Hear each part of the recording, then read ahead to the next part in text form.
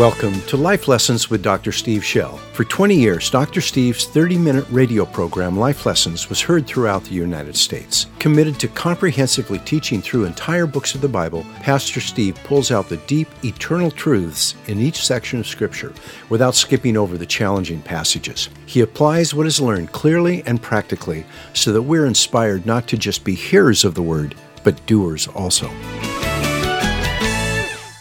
Father, we ask you to open our ears and eyes. We ask you to show us Jesus, that as we follow him now, as we listen to him, that he would disciple us. There's 2,000 years between us and what this event, but Lord, we would follow as surely as James and John and Thomas. We would walk right behind our Master and listen to him and let him teach us and train us that we might serve, Lord, serve you well. Come, Holy Spirit, open our ears, soften our hearts, grant us faith, and grant me the grace to let you, Jesus, speak to us. In your name we pray, amen. All right, we're going to John chapter 11. You might take out your you've got your study guide there. Look at the questions. I wanted to look at two of them. This will give you a sense of what we're going to see today. Question number 1. Let's suppose someone who believed in Jesus dies, and you have to explain to a child where that person is right now. What would you say? Do you have an answer for that? If you have a child and someone just died, maybe someone in the family, and you're trying to explain where grandma or grandpa or great-grandma is gone, what would you say to them? Do you know? And look at the question number 3. Describe step by step what you think will happen to you if you die. Can you point to any scriptures that support what you believe? How does that change the way you, and I think there should be a word think on the end of it. All right. Here we go. We saw Jesus dealing with the idea of going to a dangerous place. He was going to take his disciples there to Bethany. Bethany is 2 miles to the east, just over the Mount of Olives from Jerusalem. It's a prominent family, and those at the funeral service will be some of the top religious leaders, some of the very people who may have been part of that group that tried to attack him and try him and stone him. They may be at the funeral. And so the disciples are thinking, let's not go. Why don't you pray from here? There's no distance in prayer, And he says, no, we're going. And he says, I'm being led by the Father. If you recall, we talked about dangerous places last time. I'm being led by the Father. So I'm in the sunlight. We will not stumble. We're going to go to Bethany. We'll be fine. Thomas didn't believe a word of it, but he did love the Lord, and he said, let's go and die with him. And any Thomases, me too. So he now is going to go. He's going up to Bethany. It's about 18 miles from the Jordan River there, and he just gets outside of town, not even into the village yet. It's an unwalled village, just right on the road. Goes just before Jerusalem, and he gets outside of town, and the word comes to Mary and Martha. Actually, it just comes to Martha, who are there in their living room, probably, mourning with people that Jesus is coming. Martha, I think, sneaks out. She goes out quickly because she wants to warn him. He has a very dangerous environment, these people are here. And she comes out and she meets him outside of town. And that's where we pick up. John 11, I'll start at verse 17.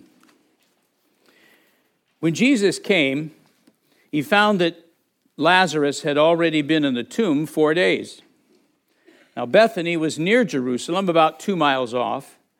And many of the Jews and remember the word Jews there means religious leaders, not Jewish people in general. Many of the religious leaders had come to Martha and Mary to console them concerning their brother. Martha, therefore, when she heard that Jesus was coming, went to meet him, but Mary stayed at the house. Martha then said to Jesus, Lord, if you had been here, my brother would not have died. Even now I know that whatever you ask of God, God will give you. Jesus said to her, your brother will rise again. Martha said to him, I know he will rise again in the resurrection on the last day. Good answer, but not what he was talking about. Jesus said to her, I am the resurrection and the life. He who believes in me will live even if he dies. And everyone who lives and believes in me will never die. Do you believe this? Verse 25 and 26, the Lord's words, would you read them out loud with me? I am the resurrection and the life. He who believes in me will live even if he dies. And everyone who lives and believes in me will never die. Do you believe this? She said to him, yes, Lord, I have believed that you are the Christ, that means the Messiah, the promised son of David, the Son of God, the one who will come and rule the world, and he who comes into the world, meaning the second Moses, who will restore the hearts of people back to God. You express yourself through your body. You are influenced by your body. You even have to take care of your body, but your existence is rooted in another dimension altogether. Do you follow this? That's because God made you in his image, and he doesn't have a body. He is spirit. When he created Adam and Eve, he created rational, volitional, that means you got a will, conscious beings who can know him, obey him, love him, and communicate with him person to person. He gave us a body and said it was good and intends us to have one forever. But you are not your body. No human is. Once conceived, we are eternal spirits, rational, volitional, conscious beings. Look, when right now you're living in a society that doesn't recognize the fact that you're a spiritual being. So everything in their mind, when they try to deal with your depression or your issues, they're trying to deal with you like a very smart animal. They're trying to use chemistry, they use whatever to try to fix this machine, as though everything is going on in the machine right here. You know, it's your bioelectrical, your synapses are firing off or not firing off properly, and so everything is mechanical in the way they try to deal with people, assuming that there's not a spirit there. But that's a terrible mistake. Not only are you spirit, but some of the stuff you're dealing with is spiritual. And no chemistry, no biology is going to fix that. Do you understand? This is a really important worldview. It's a way, this is how the Bible sees humanity. It sees how the Bible sees all these issues. Jesus sees the world very spiritually, very spiritually. So there's the human level. Yes, we have a body. All of those are part of the thing. But you are not your body. You live in your body. You've been given a body. You got to take care of that thing. But you aren't the body. I admit it can be difficult to remember this when someone dies. Their body looks dead, but that's because the person isn't there anymore. He or she has gone somewhere else. That body was just the clothing they once wore, and someday God will give them a new one, if perchance you have been nearby when someone died. If you watched them while they were still alive, and then you watched them after they were dead. It's remarkable. Same body. You don't even know what is it that I'm seeing, but something's really different. My mother just passed away, but I've seen this before. I've been there as someone dies. There they are. You know they're there. Even in a coma, maybe they're not communicating anything else, but you can tell they're there. And then like that, they're not. They're simply not there anymore. It's just now a body. How many have seen such a thing? You know what I'm talking about? Look at that. You know. Yeah. There is a person, a spirit involved. Without this perspective, nothing in the Bible makes sense. The ideas we read there are based on the understanding that this season of time on this planet is only a testing ground so people can decide for or against God. And based on those decisions, they will spend the next season, which lasts forever, either with him or separated from him. And as we watch and listen to Jesus, it is quite evident that he was constantly seeing both these dimensions, the physical and the spiritual. To him, the line between life and death was very thin. In no way did he think a human being ceased to exist when their body died. He spoke of people who died as simply stepping into another level of existence, and knew that it was possible to given the right circumstances, for someone to return to their body. And what made that possible was him.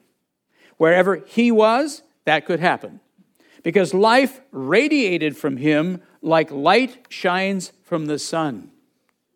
So in his presence, dead things could come back to life, and he could give that gift of life to whomever he chose. Now that quality I just described, and John says it in the first chapter, verse 4, where he says, "In him was life, and the life was the light of men." Say that with me. In him was life, and the light was the light of men. You just do not say that about anybody. We have Christ in us, so we have life in us. But to say that life was in Christ is to say he is divine. That is a God quality. That is not anything else. So it says, in him was life. And you recall, he has said, all things were created through him. And apart from him, nothing that has been created came into being, is the way he uses. Nothing that came into being has come into being. Apart from Jesus, nothing in the creation has come into being. Isn't that stunning? That is what it says. That is exactly what it means. That the Father says, I want a universe. And so his Son carried out his Father's wishes. Do you follow? This is the relationship the Gospel of John shows us quite clearly. Jesus Christ being the divine Son of God. So when he says, I'm the resurrection and the life, he's not just saying something friendly. He's saying, I'm the one that will raise them up then. I can do it now. Shall we do it now, Martha? I can do this. Yeah, what he's saying. Standing on the outskirts of a little village called Bethany, Jesus tried to explain this truth to a grieving woman. But on that day, the Father had given him the assignment to do more than simply use words. His assignment was to demonstrate his power over death, to show her what he is going to do for her and for all of us someday. He not only told her that he is the resurrection and the life, he proved it. Let's re-see this passage. The body would have been, first of all, I want you to see how dead Lazarus was. He was really dead. This is dead. It makes a difference. The body would have been washed and then covered with myrrh. That's a fragrant sap from a tree that grows in Arabia and Africa. And aloes, crushed leaves and juice from a desert succulent that has the healing qualities for the skin. Do you all know aloes? Yeah, in fact, for years we'd grow a pot in the house. That stuff, that if you have sunburn or something, try that. It's really quite the deal. So they'd crush this stuff up and they'd pack it in there around the body. Other spices, such as myrtle and hyssop, may have been added. And then the body was wrapped with long bandage-like strips of cloth, with spices being added into the folds of the cloth. A special cloth was tied over the face. So you're taking Lazarus and you're packing this aloes goo and the myrrh in there all around him. You've washed him, you've packed it in, and then you wind these thin linen strips all around his legs and all around his torso, all around his arms. And then packing spices in as you go. So he's not mummified. They didn't do anything to his internal organs or any of that stuff, but he's packed in there. John mentions that Lazarus was buried in a tomb. The word literally means a memorial. And later he mentions that Lazarus was, we discover this was a cave. This indicates that the family was wealthy and could afford to purchase the land where the cave was located and have the shelves and niches carved into its walls. The poor buried their dead in the ground about 6 feet deep. Bethany was a small, unwalled village situated on the eastern side of the Mount of Olives, about 2 miles from Jerusalem. The road connecting Jerusalem to the region around the Jordan River passed through it. So every time Jesus comes into town, he goes right through Bethany. And he would stop there. The disciples would stop for lunch or whatever and fellowship. This family's, they're friends. They love them and they're disciples. And by the time Jesus arrived, the grieving ceremonies for Lazarus were well underway. The first 3 days after a person died were the most intense. Weeping would take place. By the way, they would also take and turn the furniture upside down in the house. So everything's down. You don't sit on anything. You sit on the floor. You would have ripped your clothing, from the top down a certain distance and all. So you've got torn clothing. You don't wash. You don't do any of that. And all of this mourning is going on. By the way, you might have heard people say, they said, the longer I study the Bible, the more amazed I am at some of the really, really dumb things that were told me. And one is that, the Old Testament doesn't have much of an afterlife in it. I mean, they didn't believe in an afterlife. That came late. My foot, they didn't. It's certain, for one thing, it's there, but it's there a lot. The Jews actually believed that the spirit didn't entirely leave the body for about 4 days. So they have this mourning period while they feel that the spirit is sort of hovering around watching. And so you need to really mourn well because Grandpa's watching. So it's like, he was a wonderful man. So they're kind of, that's how conscious they were of the idea of a spiritual life. By the time Jesus arrived, the grieving ceremonies were well underway. First 3 days were weeping. The remainder of the first week was less intense. Those who were mourning didn't wash, put on shoes, study, or engage in business, but some form of mourning continued for an entire month.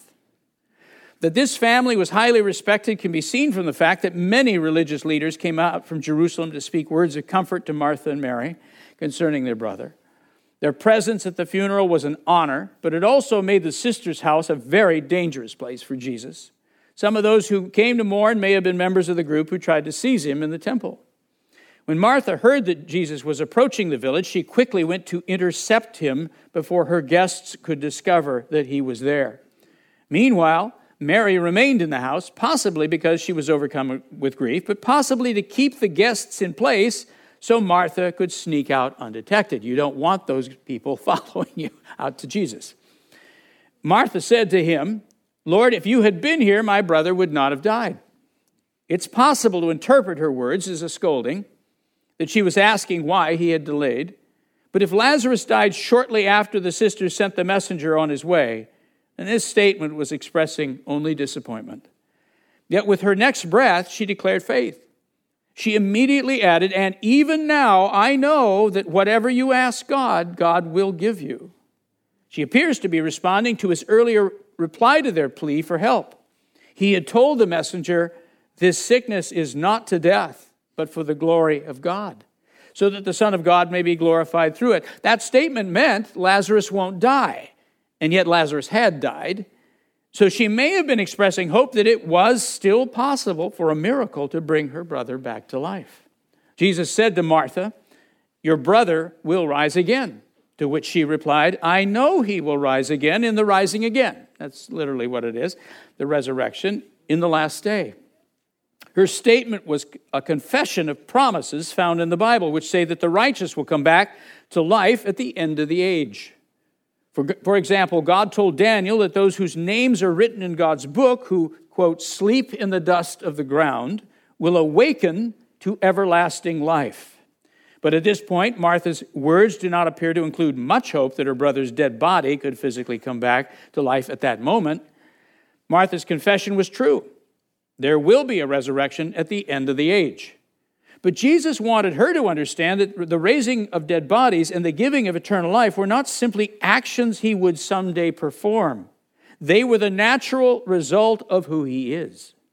So he said, I am the resurrection, the rising again, and the life. By that statement, he was revealing to her the full meaning of what John wrote in the introduction to his gospel. In him was life, and the life was the light of men. Those words mean that Jesus is divine and that life flows out from him. And therefore, life is present wherever he is present. So there was no need to wait for a future event to raise Lazarus. The one who will someday raise all humanity from their graves was standing in front of her. He would call forth the dead at that moment as surely as he will call them forth later on. Does that make sense?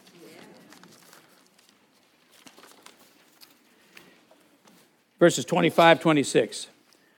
To the statement that he is the resurrection and the life, he added, and the one who believes in me, even if he should die, he will live. And everyone who lives and believes in me will not die. And yours will say, will never die. But the literal language is simply into the age. I don't know why we've got in our head we have to translate into the age as never. You see it all the time. It's in the Old Testament too, by the way. The Old Testament phrase is the same thing, ad holam. But we do that. Look, the Bible thinks in terms of ages.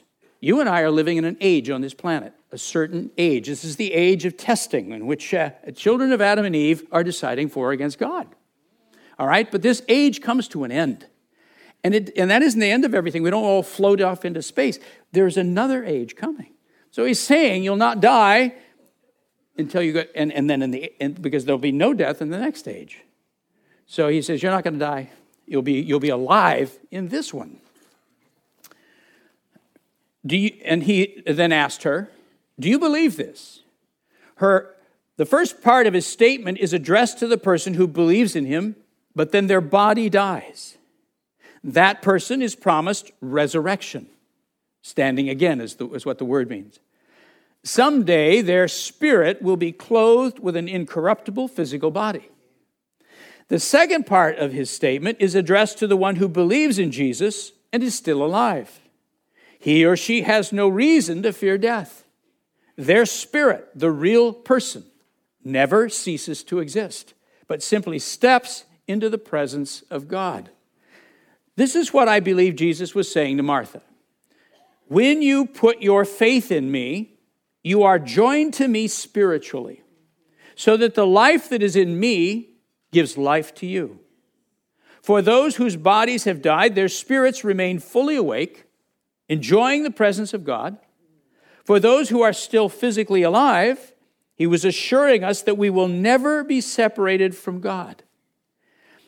Our body may sleep for a season, but at an assigned moment in the future, we will be reclothed with a body that will never die or experience disease or suffer again. A simple way to say this is to be joined to Jesus is to be alive. Our bodies will be raised at a future event, but that's not the beginning of life. Everlasting life begins the moment we believe. The moment we are joined to the source of life. You understand? If Jesus is, in him is life, when you and I, the Bible would picture when you and I put our faith in him, there is actually a spiritual union that takes place. We become joined to him. We become one flesh with him, if you want to say it like a family. We become part of him, so the life in him flows into us. So we don't emit life, we have the living one in us. Do you follow? Yeah, and therefore we're transformed by that life. It's like standing near a stove. You warm up. Or you were changed by his very presence with us. Resuscitating Lazarus. Lazarus had believed. So though his body was dead, he wasn't. He was fully alive in the presence of God. That's why he could hear Jesus' voice when he shouted his name. At that moment, he left where he was, returned to the body he had once lived in, struggled to stand up, you can imagine packed in all that goo and wrappings, because it was still wrapped in strips of linen filled with myrrh and aloes. And then somehow he managed to stagger out through the opening of the cave into the midst of a gathered crowd. Can you imagine the shrieks? I mean, you would have. The guy's been dead 4 days. He comes out. I mean, he's crawling out of this thing somehow, this opening in the cave, and here comes this, like a nightmare, and he's just, he can hardly move and all of this stuff, and so the and the I mean, this was I wouldn't you give anything to be there,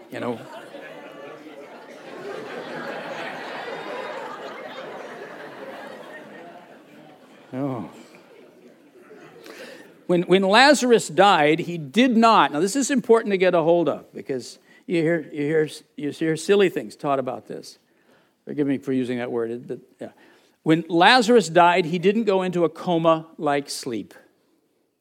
He didn't wait in a dark place somewhere deep in the earth.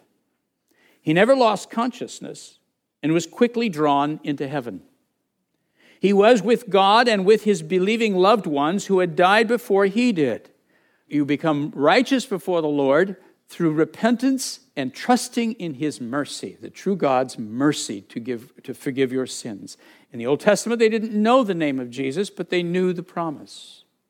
They are righteous. The righteous go back for thousands of years. Noah had the righteousness of faith, says Hebrews 11:7. You understand? So he's there with his believing family. He was given a spiritual body which was recognizable. And he remained in that wonderful place until he heard Jesus shout. It was probably a rather sad moment when he was informed that he needed to go back, that God still had work for him to do there. He would have to go through the process of physically dying one more time, because this time his body was only being resuscitated. His old body would come back to life, not resurrected, put on a new incorruptible body. Can you imagine that moment? You got to go back. Oh, come on. My mother said to me, if I die, don't you bring me back. I don't want to do it twice. Very practical woman. If I die, don't you bring me back. I don't want to do that twice. Lazarus had to do it twice. So he's dying. He's thinking, hey, I'm here. Come on. Now I got to go back. Does that mean I have to die again? Yes. Now what am I going to die of? None of your business. You got to go back and do it.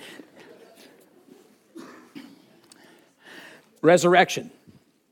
You might think that going to heaven and receiving a spiritual body is good enough. But our destiny as children of God is far greater than that.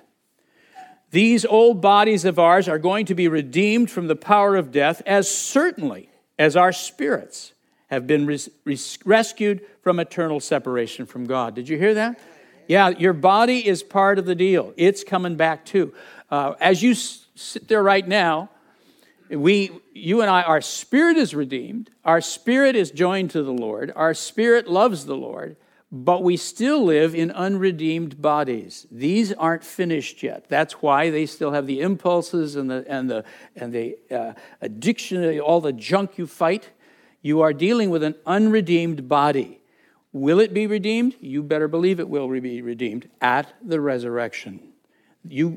I don't know what the relationship is between the dust of this old one and the new one, but you get a new one that will now obey the Lord.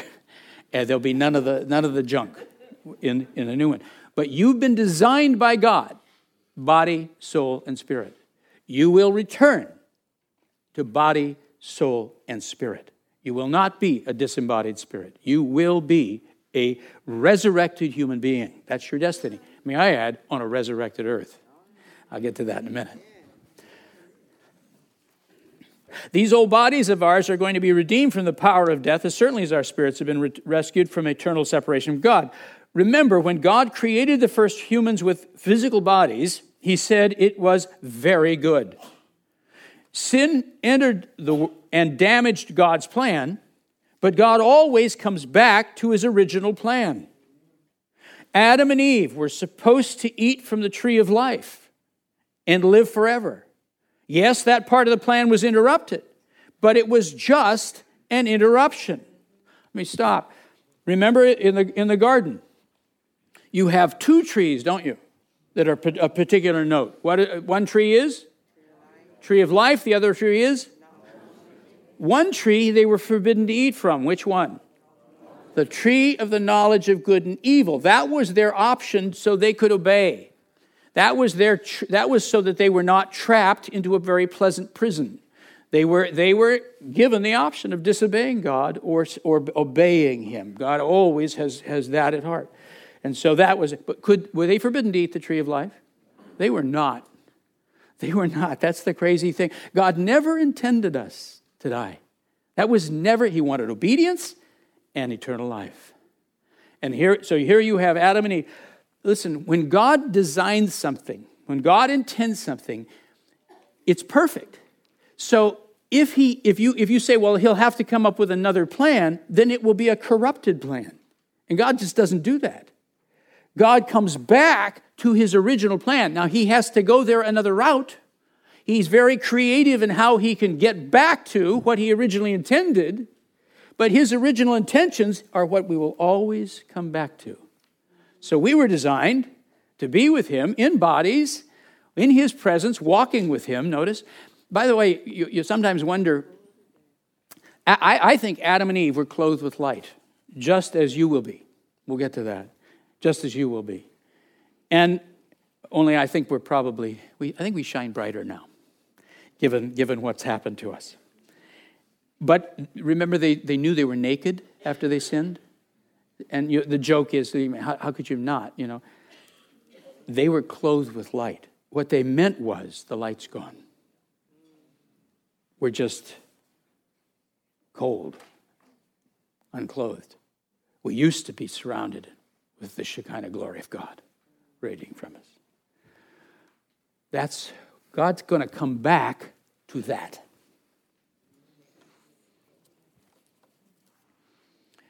In the new heaven and earth, which God will prepare for us, the tree of life will be there to remind us that God was able to rescue what we had lost and to announce that we will finally receive what He had always wanted to give us. In fact, John sees the new heaven and he sees this river of life, and then he sees trees along the banks of it. The tree of life is what it is.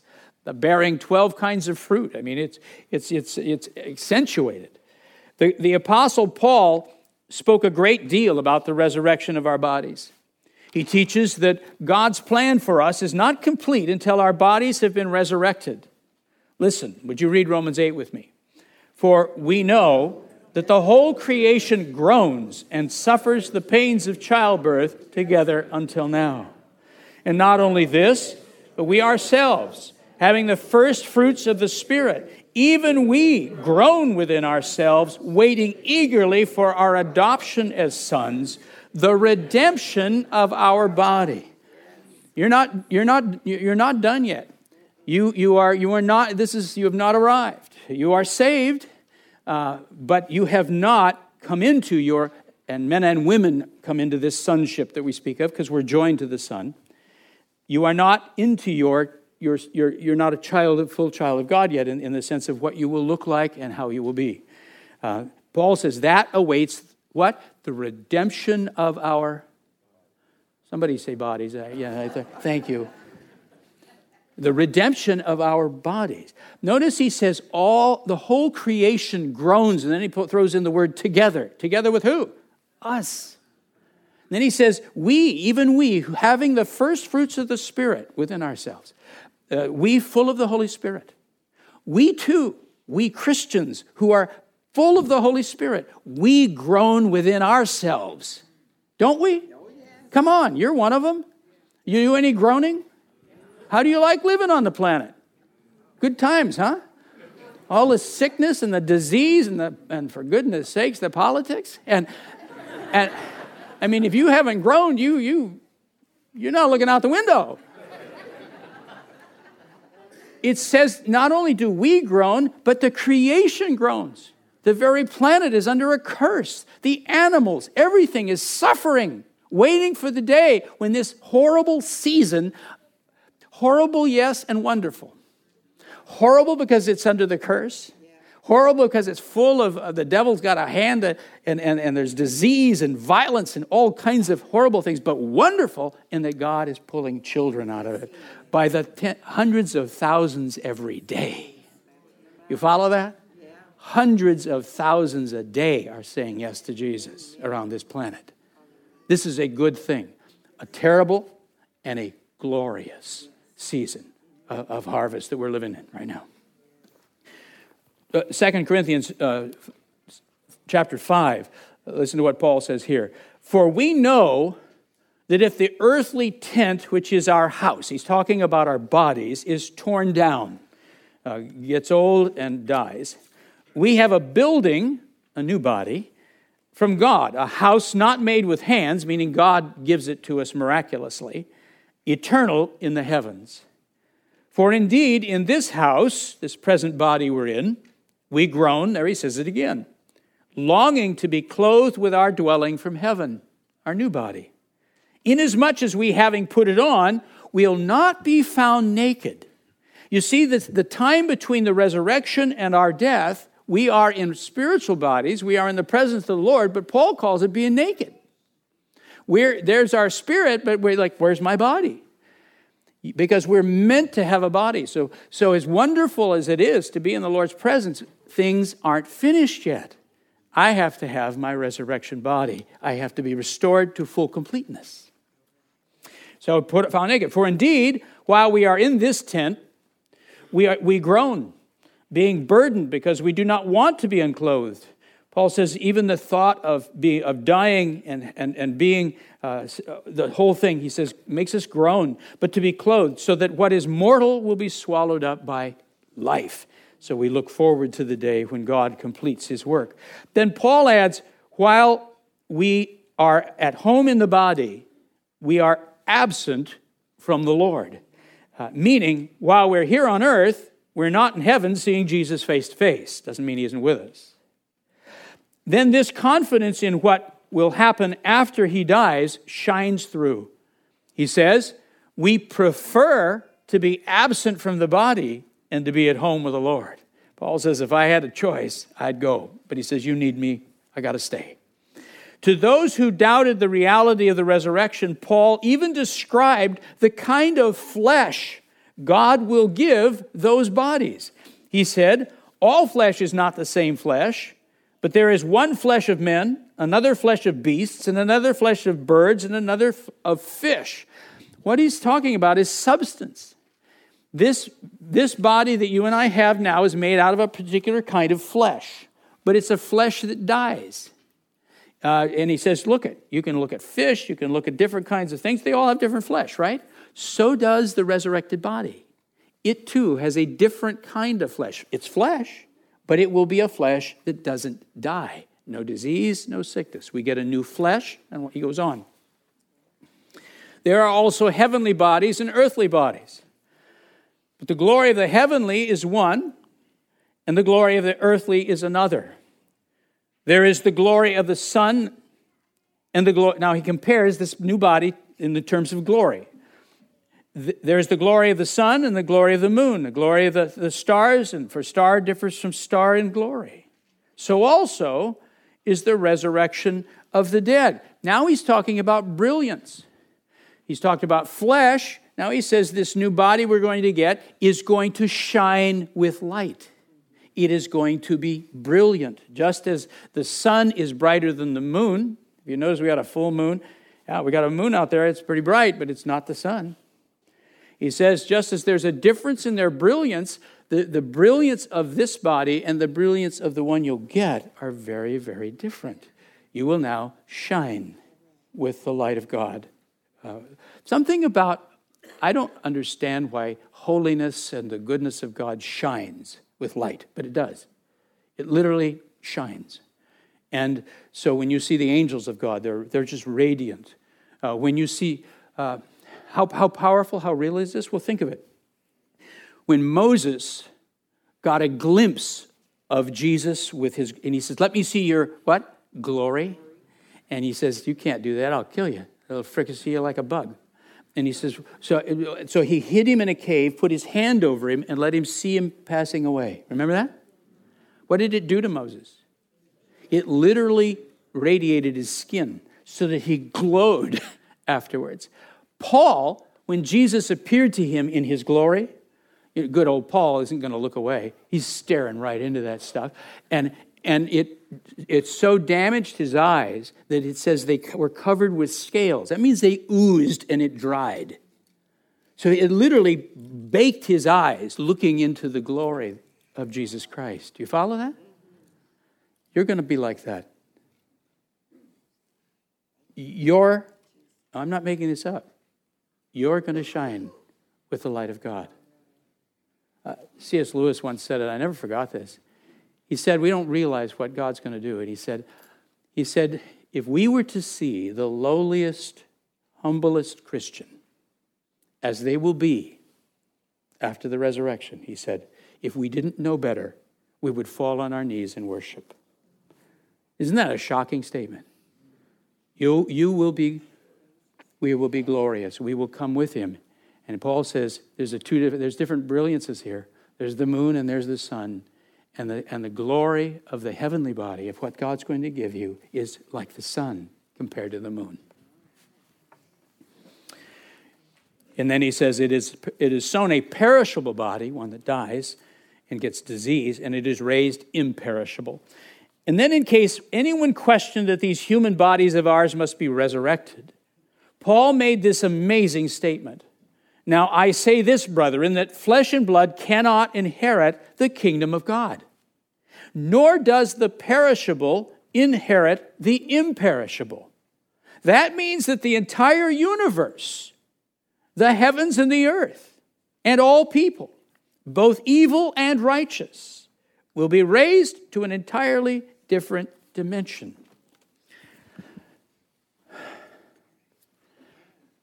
In Revelation chapter 20, verse 11, it says, there's that great throne of the Lord.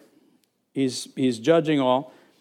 And it says, and heaven and earth fled away from before him, before his presence. And there was no place found for them. That means the entire universe disappears. It evaporates. It's gone. And then the next chapter 21, opens up and says, and Don says, and I saw a new heaven and a new earth. The Lord will literally, not only do we get resurrected, and by the way, I mentioned it there, and you might have thought I missed something. No, the righteous and the unrighteous are resurrected. Jesus says, it's just said over and over again, clearly. So everybody comes up. And everybody is resurrected. The earth and the very universe will be resurrected. Why? I think I know. It's there in that verse 11 of chapter 20. The Lord is going, in the end, is going to release his glory without restraint. Right now it's restrained. Were he to allow his glory to fill the universe, it would just evaporate everything. And so it's restrained. But there comes the moment when the Lord, as he should, lets his glory just fill this universe. Have you ever had anyone say to you, if you look at Genesis chapter 1, the first thing he says, the first thing God creates is what? This is a test. Light. And then somebody will always come along and go, but there was no sun. Look at, no sun. There didn't need to be one. The first thing that filled the universe was the light of God. Just fills it. And it will again. He always comes back to his plan.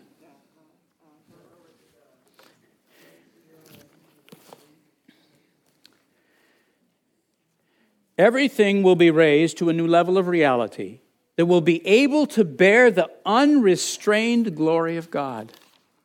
Without that change, subjected to his intense glory, everything physical will evaporate in a moment. Why will he resurrect everything?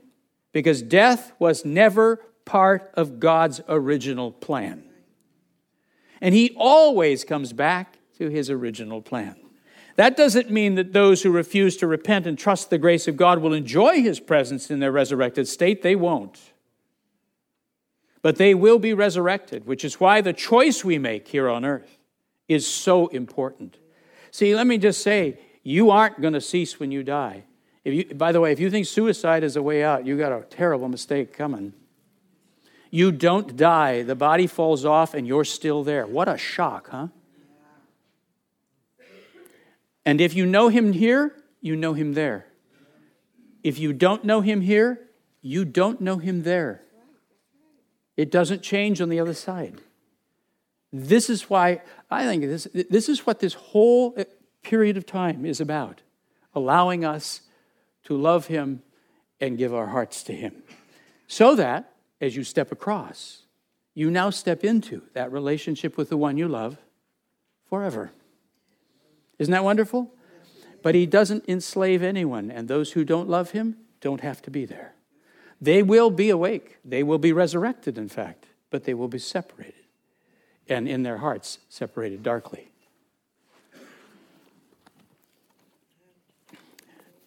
In fact, it's the most important decision we will ever make. Do you believe this? Standing on the outskirts of Bethany, Jesus said this to Martha: I am the resurrection and the life. He who believes in me will live even if he dies.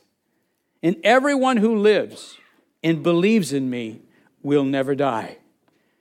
And then he asked her this question: do you believe this? And she answered, yes, Lord. I have believed that you are the Christ, the Messiah, the Son of God, the one who will come and rule, seated on Mount Zion, Psalm 2. He who comes into the world, the new Moses, who will lead the people of God back to him and to the promised land. He asks us the very same question. Shall we give him the same answer? Why don't you read with me Martha's answer? Yes, Lord, I have believed that you are the Christ, the Son of God, even he who comes into the world. Would you stand with me? In this lesson today, the gospel is very clear. Do you believe this? He asks Martha. Do you believe this? And she said, yes, Lord, I believe in you. I believe you are the Savior. I believe you are the Son of God. I believe that you will be the one who shouts forth, and the dead come to life. The dead bodies come to life. I believe you're that person, and I will trust you and follow you. I would be wrong, I think, to close without giving an invitation, an opportunity. Have you ever said yes to that question? Do you believe? Have you ever? Today it's clear. I've said it in pretty strong terms. I mean, right from the Scripture. Do you believe in Jesus? Is he your Savior? Is he the one who will call forth your name and you will hear him? Do you believe that? Makes all the difference in the world that we say yes to him, that we embrace him and follow him. Would you bow your heads with me just one moment? Just want to ask, give an opportunity. If you raise your hand, I'm going to just spot it and I'm going to agree with you right where you are. Agree in prayer that you are, and then I'll lead us together in a prayer to just receive Jesus. So anyone want to raise their hand right now and just say, Pastor, I'm confessing that today. I need to confess that. Yes, praise God. I agree with you. I agree with you, and I agree with you and you. Blessed be the Lord.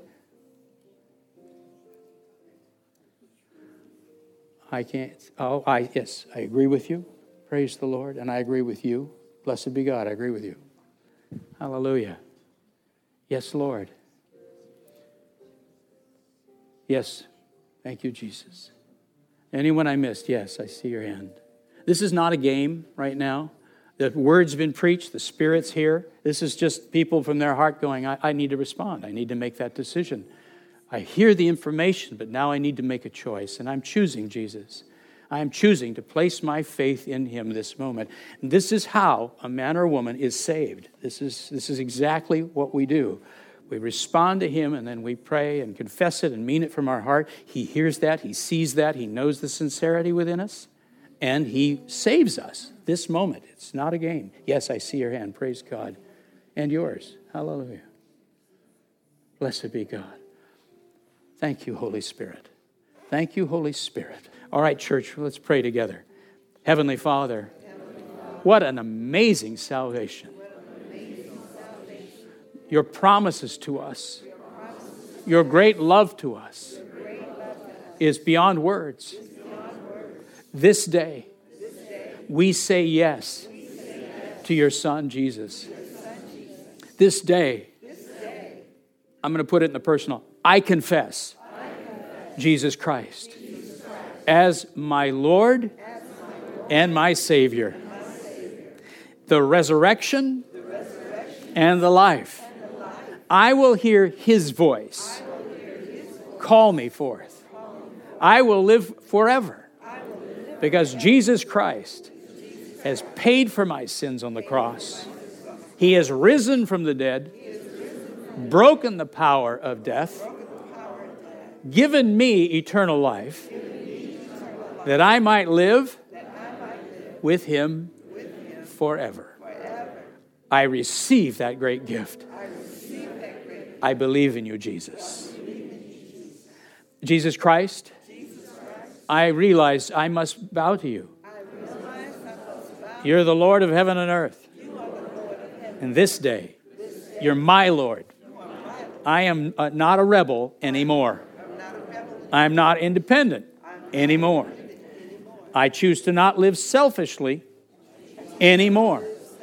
I put my hand in yours, and I want to be your disciple. I become like you, follow you, serve you, and live for you because of who you are. Today, you're my Savior. You're my Lord. And you will lay hold of me and never let go of me. I won't let go of you. In Jesus' name I pray this. I want to add one thing. And so particularly if you just prayed with me, would you put your hand on your heart? The Lord promises to us that his Holy Spirit, in fact, he himself, the Spirit of Christ, comes and dwells inside us. But he doesn't force his way in. You must invite him in. It's given to you instantly. I mean, when you prayed, if you just prayed with me and meant that, you've confessed him as your Savior, you've repented and surrendered to him as your Lord, and that's what you do. That's salvation right there. And now, as a righteous man or woman, before God, the record book of your sins is gone. He gives you everything. He gives you Jesus. And so, but you and I need to receive that and just welcome him, as it were, because he wants to come and dwell literally within our bodies. I don't fully understand it, but I know it's there, and you'll know it's there too. He comes and dwells with us, joining himself to us. So if you've got your hand on your heart, would you pray this after me? Heavenly Father, you give this Holy Spirit through Jesus Christ. I ask you, Jesus, baptize me in the Holy Spirit. Come and dwell within me.